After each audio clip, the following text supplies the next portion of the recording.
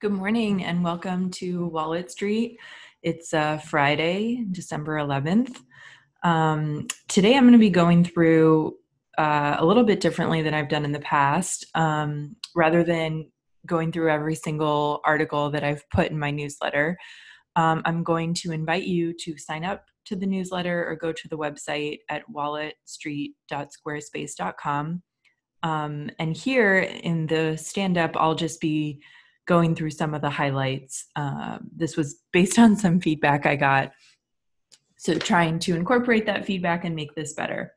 So to kick it off, I think where I wanted to start today is about what the big, financial news of the week.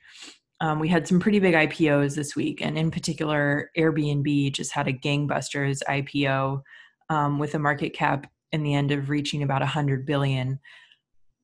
They had priced the IPO, I believe, around $68 a share, and at the time that it started trading, it was already, I think, close to double that share price, which means that I don't know if someone mispriced the IPO or what happened there, but there's definitely a pretty big difference between where it was priced and by the initial bankers and investors, and where it ultimately started trading publicly at.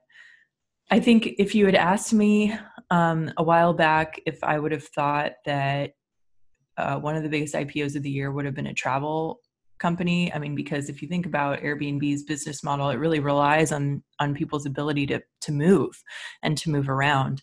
You know, I would have said, well, this is not the year for that type of business model to go out public. But I guess yet again, 2020 proves me wrong, because this clearly did very well this past week.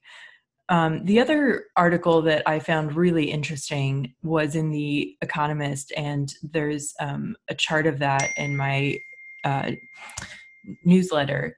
But it shows the difference between the amount of money that venture capital has poured into companies, or how companies have accessed venture capital versus getting capital through funding through IPOs.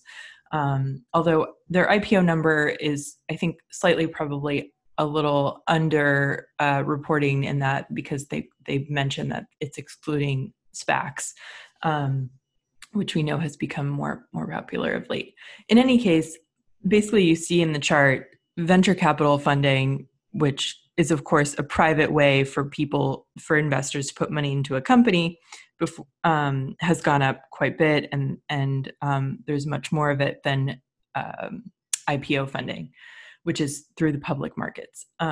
So taking this in context with Airbnb's recent IPO, it just leads me to think about,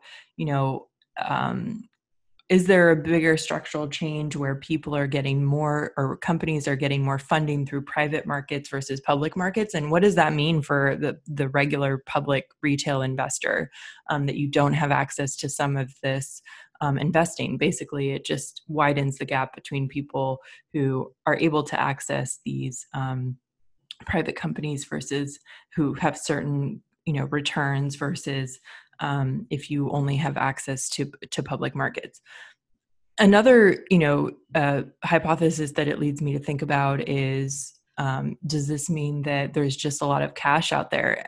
Interest rates are really low. People are looking for ways to make returns. People are looking to give investors back some returns in their funds. And are they just trying to put money wherever they can?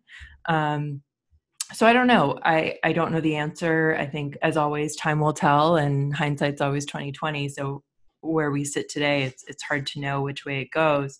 But it'll be interesting to continue to watch. And I think the Airbnb IPO is quite striking in that manner.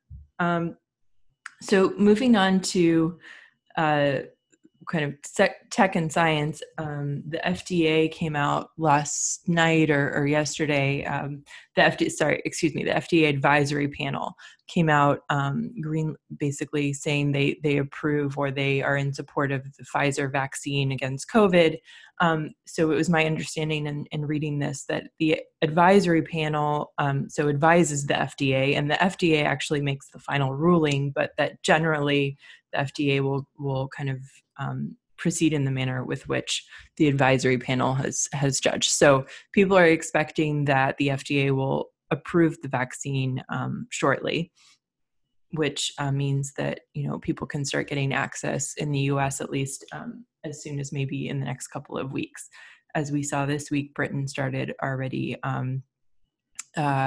giving out the vaccine. So, an interesting way to end the year for sure. The other piece I wanted to highlight in tech news was that Yaeger, the pilot who broke the sound barrier, passed away, and The Economist has a pretty interesting article about his life.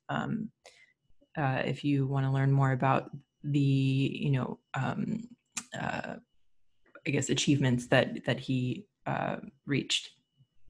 And then lastly, in my favorite section, my etc. section, I want to highlight National Geographic has just some superb pictures of recapping 2020. In particular, the one that I have on the newsletter and on the site is just a really profound photo highlighting, the Black Lives Matter movement and the activism of this year. I think this is truly something that captures, a picture's worth 1,000 words. So rather than me going on and on about it, I just highly recommend you going either to my newsletter or to the website and just seeing it for yourself. And a couple other things I've been reading and listening to this week. I had watched The Undoing, HBO's show, suspense, thriller show with Nicole Kidman. And there's a couple of great interviews that I found with some of the cast members. Hugh Grant was interviewed on Fresh Air, which is quite an interesting interview. He talks not only about his role in The Undoing, but also about his involvement in fighting against the paparazzi and the tabloid magazines in the UK, also his activism in campaigning against Brexit, which I didn't know about him. So that was pretty interesting to learn. And then there was also a great interview in Glamour magazine with Noma Dumezwenzi. I'm hoping I got the name correct pronunciation. She plays the really amazing lawyer in The Undoing. I don't want to give too much away about the show, but this lawyer is such a badass, and it was just really cool to learn more about her and her acting career. So that's it for this week.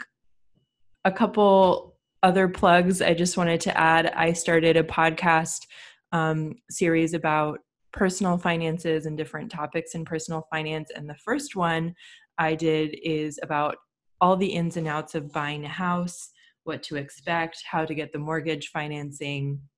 And I did this by interviewing my friend Maura, who recently went through the process herself. So if you're looking for an approachable and fun way to learn about this personal finance topic, listen there. It's on Apple Podcasts or on the website. And I also did another podcast with my dear friend Katie, and we went through our top books of 2020 in our podcast, Not So Silent Reading. So we each reveal what were our best reads of the year. So if you're looking for any good reading recommendations for the holidays, I recommend checking that out. Hope you all have a fantastic week, and I'll see you here next week. Bye-bye.